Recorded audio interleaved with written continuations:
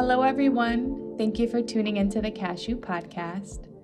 In today's episode, I chat with Sherry Goodwin of Red Lake Nation here in Minnesota. Sherry shares with us a little history about Red Lake, and she also shares how their nation has responded and navigated the pandemic so far. Sherry also discusses some of the practice changes and ways her child welfare team continue to support children and families during the pandemic. We recorded this episode some weeks back now, so some things may have shifted as we all continue to navigate the day-to-day changes related to the pandemic. I hope you enjoy our conversation. Be well.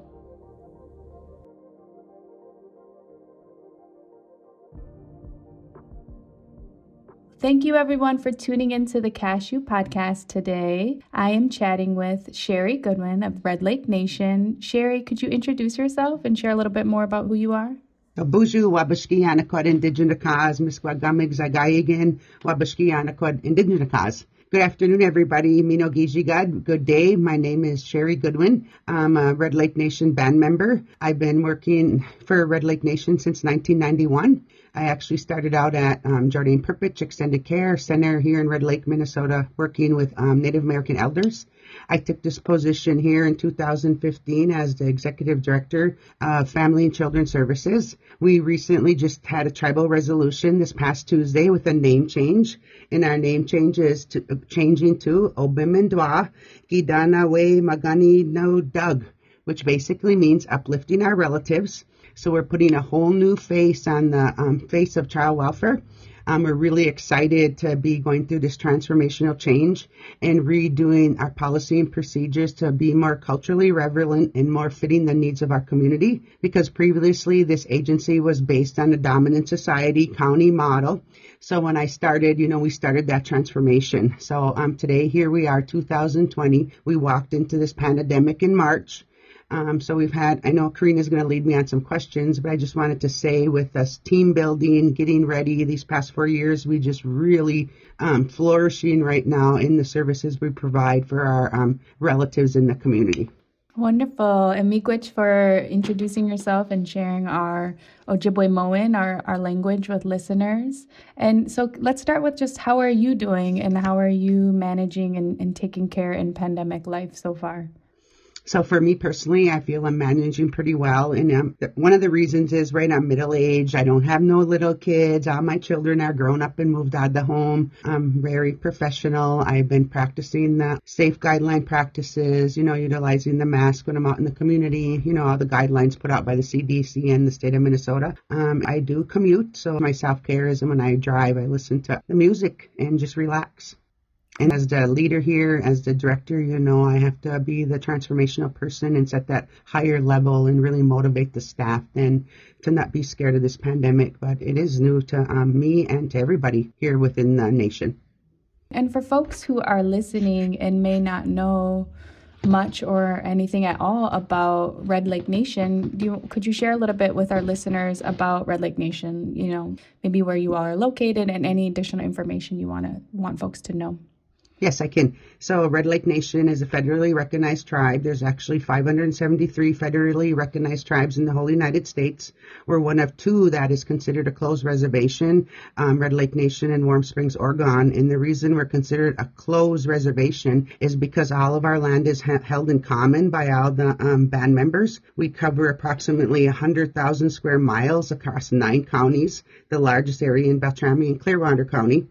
So what that means is all the land is held in common. We're not like other tribal nations within the state of Minnesota. We don't have checkerboard, so we have a closed status. We're exempt of Public Law 280. We have our own court system, which of course does civil and criminal. Yeah, so that's us, Red Lake Nation. We have 4 communities. We have Red Lake, Red Bee, and Little Rock. We have approximately 12,000 band members right now, with the majority of them living on the homeland. We do have 20% of them are about 1,200 of them are elders, and we consider elders the age of 55 or older. And we also have about 1,200 that are persons with vulnerabilities. So it's really unique. And the goal for us here is working towards promoting government-to-government relations. We want to enhance tribal service infrastructure, and we want to increase access to much-needed services, and, of course, addressing disparities. We also have on our tribal council 2 reps from each district. So 2 from Little Rock, 2 from Red Lake, 2 from Red Bee, and 2 from Panema. We have a tribal chairman, Chairman Siki, Treasurer Johnson, and a Secretary Strong. We also have hereditary chiefs. There's 7 of them that sit at the tribal council at all our meetings, which they preside and advise and guide. And they came from the original chiefs back in 1889 that signed the treaty that keeps us, helps us to be a closed reservation. So I'm really proud to be a Red Lake Nation band member. We are unique in that way. And then the dominant society here is our own Red Lake Nation band members. And one thing I would add is just how beautiful your lands are and how beautiful that big lake is with Upper and Lower Red Lake. Yep, so I like to say, right, we're all Anishinaabe. This is who we are. We value the water, we respect the water and the land. So that's one of the things that we're going to be utilizing in the future here is our culture and the services we provide to our families on the homelands. Can you share a little bit about some of the ways Red Lake as a nation has responded to COVID-19 so far? And again, just thinking of sovereignty and governance, like if there are any big, I don't know if you all have closed your borders or restricted traffic in and out, or just the ways you are all protecting your community right now. So what we've did here at Red Lake Nation is when this first started, we created a COVID-19 response team, which of course was with the government. And then we worked with other systems within the nation. For instance, the school system, Indian Health Service, Comprehensive Health, Oshki Majatada. And we met right away. I think that was like the Sunday, right, in the very beginning in March when this all came about. So then we start brainstorming, right, how are we going to protect our members? What are we going to do to ensure safety? And then that was, of course, to a meeting with the schools because that's when Governor Walz decided, they're shutting down the schools. How are we going to actively work together to ensure that the children still receive the meals from the schools, ensure they still need the services that are needed to be provided? So then what we did is we move forward, build relationships. We are fortunate here within the agency I oversee that we have a strong mental health team. So we provide much needed children's therapeutic support services. So we kept that relationship going. We ran some numbers.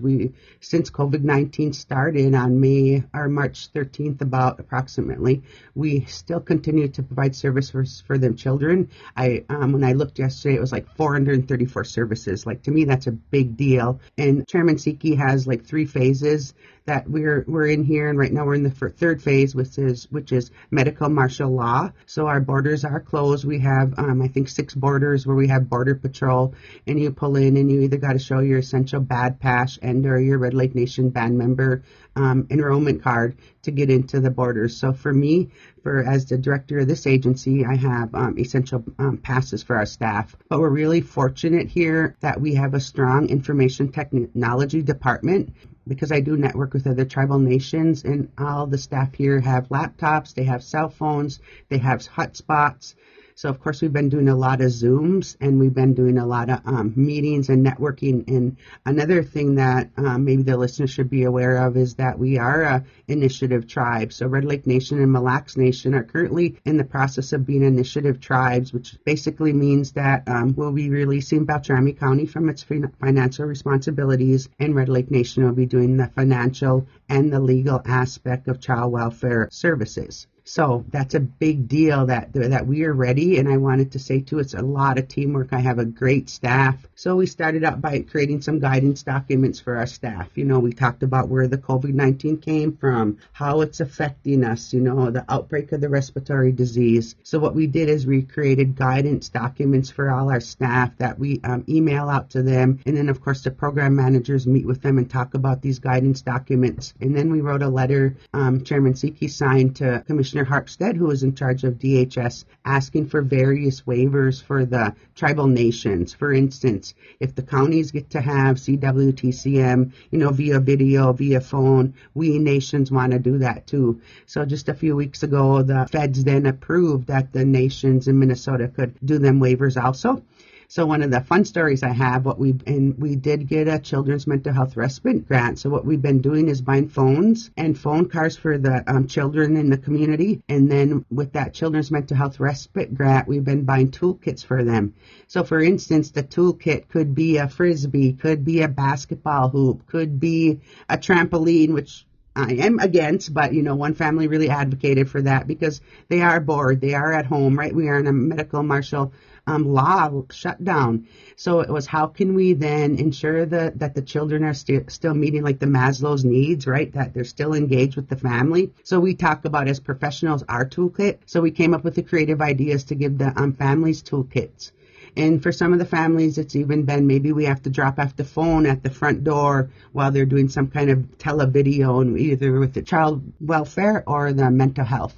So it's been really, really working well. And then too with, I know for the child welfare, our intakes have been down, and I'm thinking it's because, there ain't no schools reporting, there's different agencies that normally would report, but it's really making us really look at these reportings and how we're going to work with our families, because again, it was based on the dominant society. When I was a teenager way back when, I wasn't getting called in, I wasn't being put in the system. So how do we then, Red Lake Nation, actively engage with our families on the front end versus that out-of-home placement?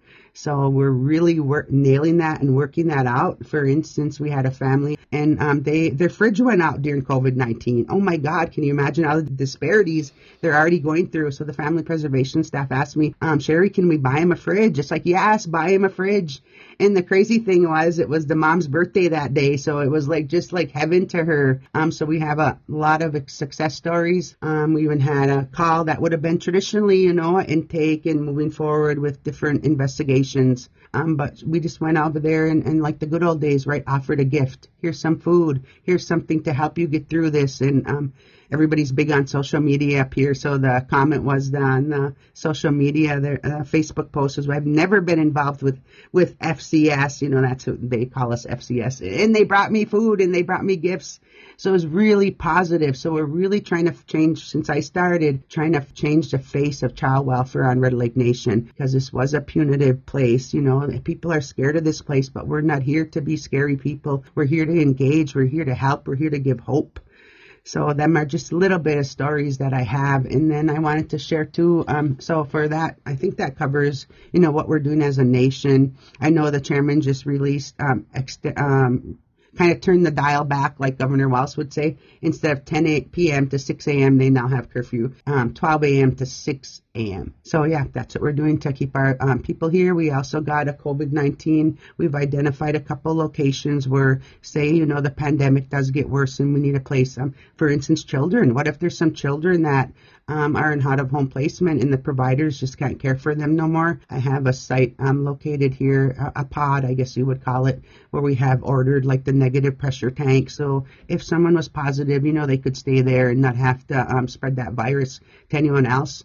Of course, then we'd have different games, different cultural activities that they could do during their stay there. So we are getting ready with that. And I'd also like to share, too, that we have IHS MOU, which is the first of its kind for Red Lake Nation and maybe for the whole United States. So us, Obimindwa and Indian Health Service created an MOU with our attorneys and their attorneys, and we shared our list of who we have in custody, whether it's a vulnerable adult that we have guardianship and or children that we have guardianship for.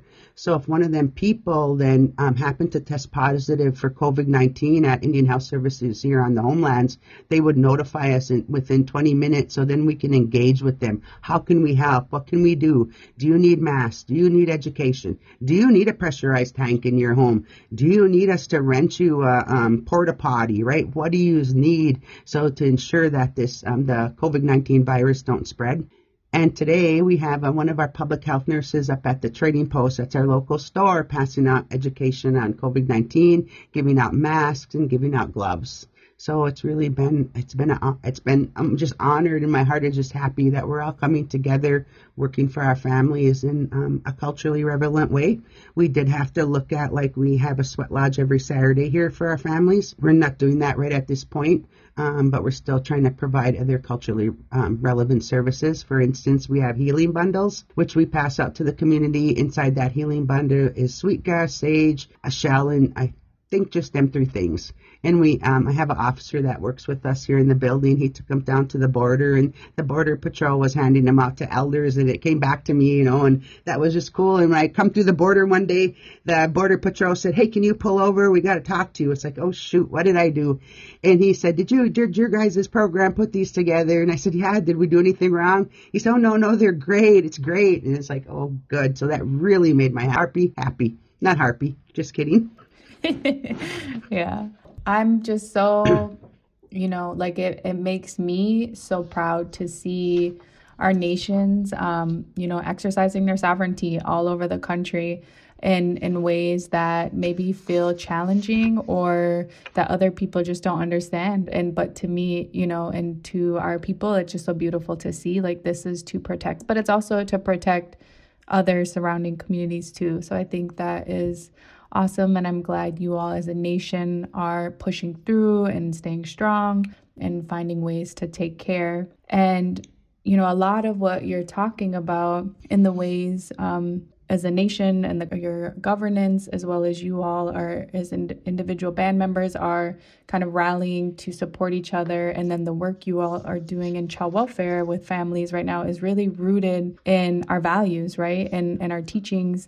And then you see how those roots and those values then are showing up in practice, and the practice that you all and the way you're engaging with families, like you said, like bringing families a meal and bringing them a fridge, in all my years in practice, to get an agency to approve buying a fridge is not easy. And so like to be able to do that so quickly and know like sometimes it's that one thing that can really change the trajectory for a family and their involvement in the child welfare system. And so I don't know if you want to share more about kind of the values and the cultural pieces that maybe were already rooted in your work, but how they're helping you navigate these changes even more so now. And I should too. I forgot to mention though, what Chairman Siki does a YouTube video every night giving updates like on statistical stuff, and then he also shares a quote, which is big. A lot of the members watch it, and we do have a food bank. Prior to this, we had a relationship where we were passing out food bundles to the community. That's evolved quite a bit now. One of my staff now, that's pretty much all he's doing is helping. We're buying food. We got donations. They're delivering meals to elders, on weekends, and then to families in need, right? Because we do have a high disparity in numbers and low economic status. So I'm really trying to focus on helping the ones with a need. And also I forgot to mention, but we do have a COVID-19 hotline that people can call, and you press 1 for this, 2 for this. It goes right to the community coordinators so they can let the community coordinators know. So to me too, it's just been bringing the nation together and working more efficiently together instead of these silos, which I like to say the wigwams, right? We're dropping them and we're all finally working together, which is really exciting. But I would like to mention what you talked about. So way back when we started, we created our own code of ethics.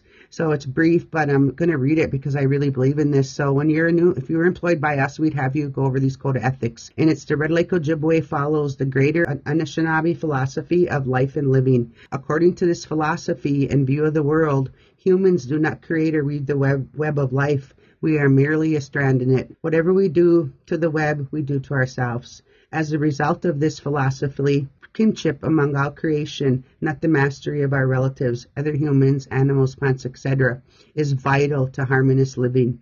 At Red Lake Family and Children's Services, Obemendwa, we will use, follow, encourage, and support the below listed Ojibwe cultural principles and values. If we follow these 7 Ojibwe principles and values, this will lead to a more harmonious and happy life. For instance, right, we have the humility, to be modest in one's actions, the Baywin truth.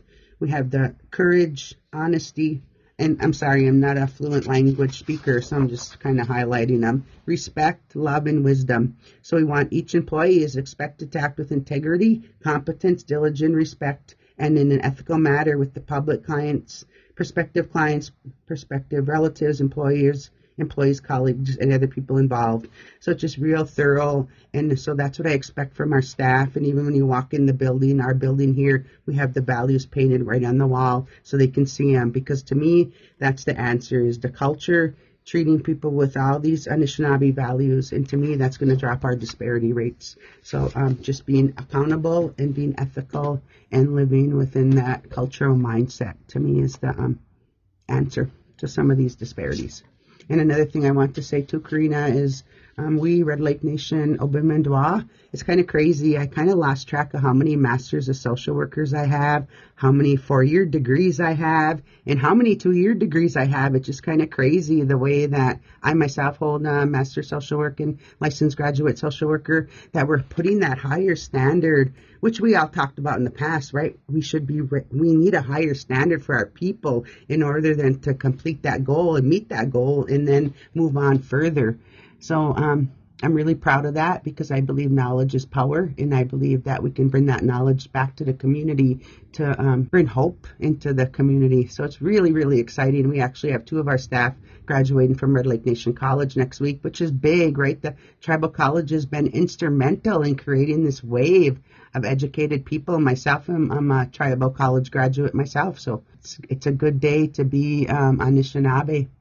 And it is so exciting to see more and more Native social workers, and because we know the painful history of social work, and that it's not just history, it's current. There are many tensions and painful moments with the field of social work, with what a community may think of social work and social workers. And the more we see Native folks going into this field and able to bring that important perspective to the table. And then also we see almost like the indigenizing or decolonizing of social work, and really so many of our social work values are really indigenous, when you really look at it, those are kind of, those are indigenous beliefs and values. And so I see that, and I see every new MSW, BSW graduate we have that is from our communities. You see them going off into their communities, whether urban or on their tribal lands, and you see them making all these small and big shifts in practice in the way this system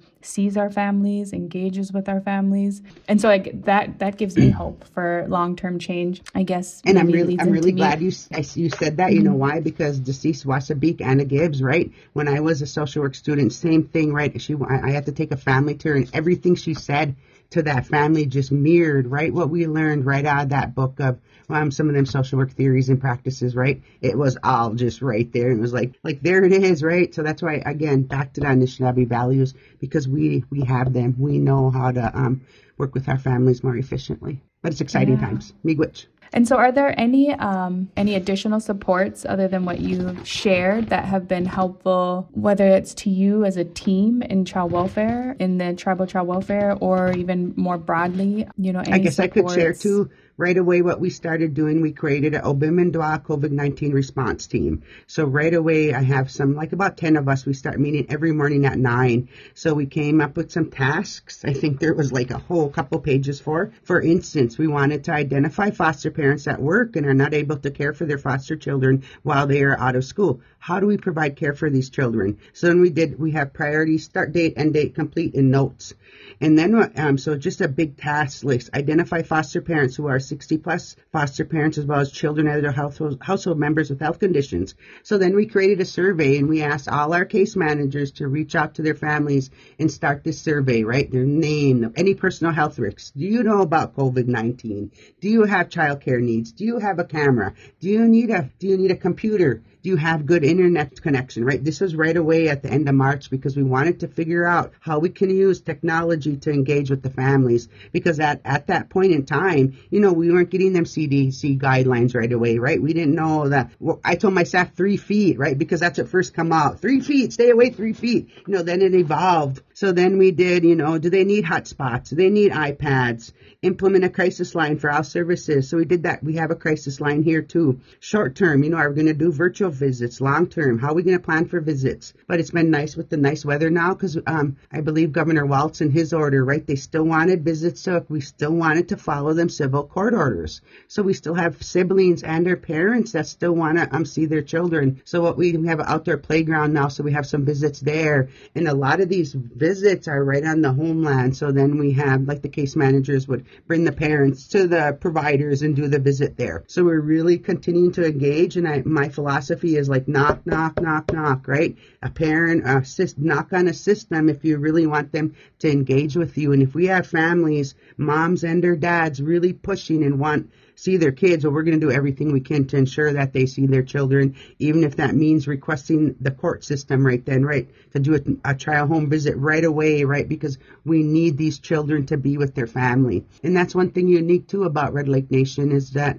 we can then, we don't terminate parental rights here on the nation, right? We transfer temporary legal custody to relatives and their kinship of North Star. But we've never severed them rights because these kids, it's in their hearts to be with their relatives. And when they turn 18, we all know research shows, where do these kids go? Right back looking for their parents. And the moral of our story here in Red Lake Nation is, how do we actively engage with our parents? Because we ain't LA and the kids are in North LA and the parents are in South LA. The kids are right across the road over there, right? So we really trying to work with the parents and the making them healthy. And I didn't say it, but I do believe in intergenerational care, multidisciplinary team. So that's why we've expanded our services now to include elderly waiver, vulnerable adult. We're the common entry point for the tribe. And that's another thing we learned from COVID-19 is we combined both of them teams, the intakes for vulnerable adults and child welfare,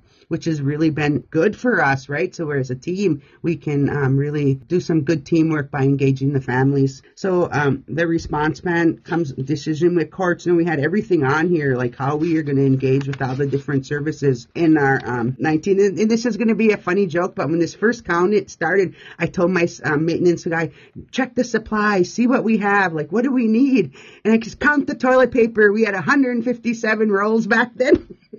But that's how we thought. That's how we thought, right? When everyone was going, like, it was just a joke. We knew we didn't need all the toilet paper, but we were pretty well stocked back then. Yeah, there was a toilet paper shortage, so it was a real concern. So then what we do with our care packages, right, we send toilet paper out. I had my staff buy personal products for women, right, the sanitary napkins, all of that, shampoo, soap, dish soap, Tide. It's just crazy what we're helping our families with, because we got to remember these people were in the situation before this happened. They had them needs back then. So it's building their relationship, dropping them wigwabs and working together for our members, our future, our children, our past. And thinking, so a lot of your practice is shifting in many ways and how you're connecting and engaging with families and a lot more virtually. And I'm even thinking of your boundaries, and that from one community to another community, I don't know what the mileage is, but it could be a trek, like a distance wise to travel to for workers.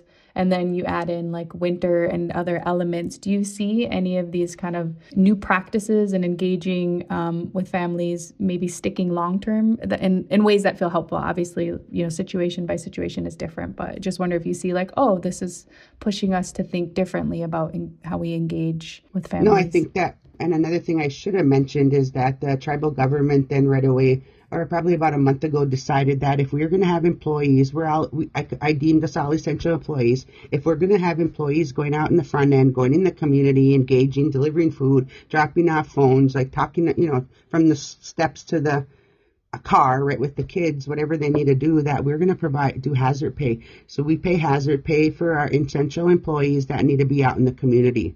And then I do have staff pretty much in each one of the communities. So if they need to go out and engage, they're there. Like in Panema, I have quite a few staff, Redby, all of the districts. So I think that we're at a good place right now. And if it does move forward, we have the families have the telehealth or the telecommunication ready. And also with the school too, the Red Lake School District's been, providing that IT support.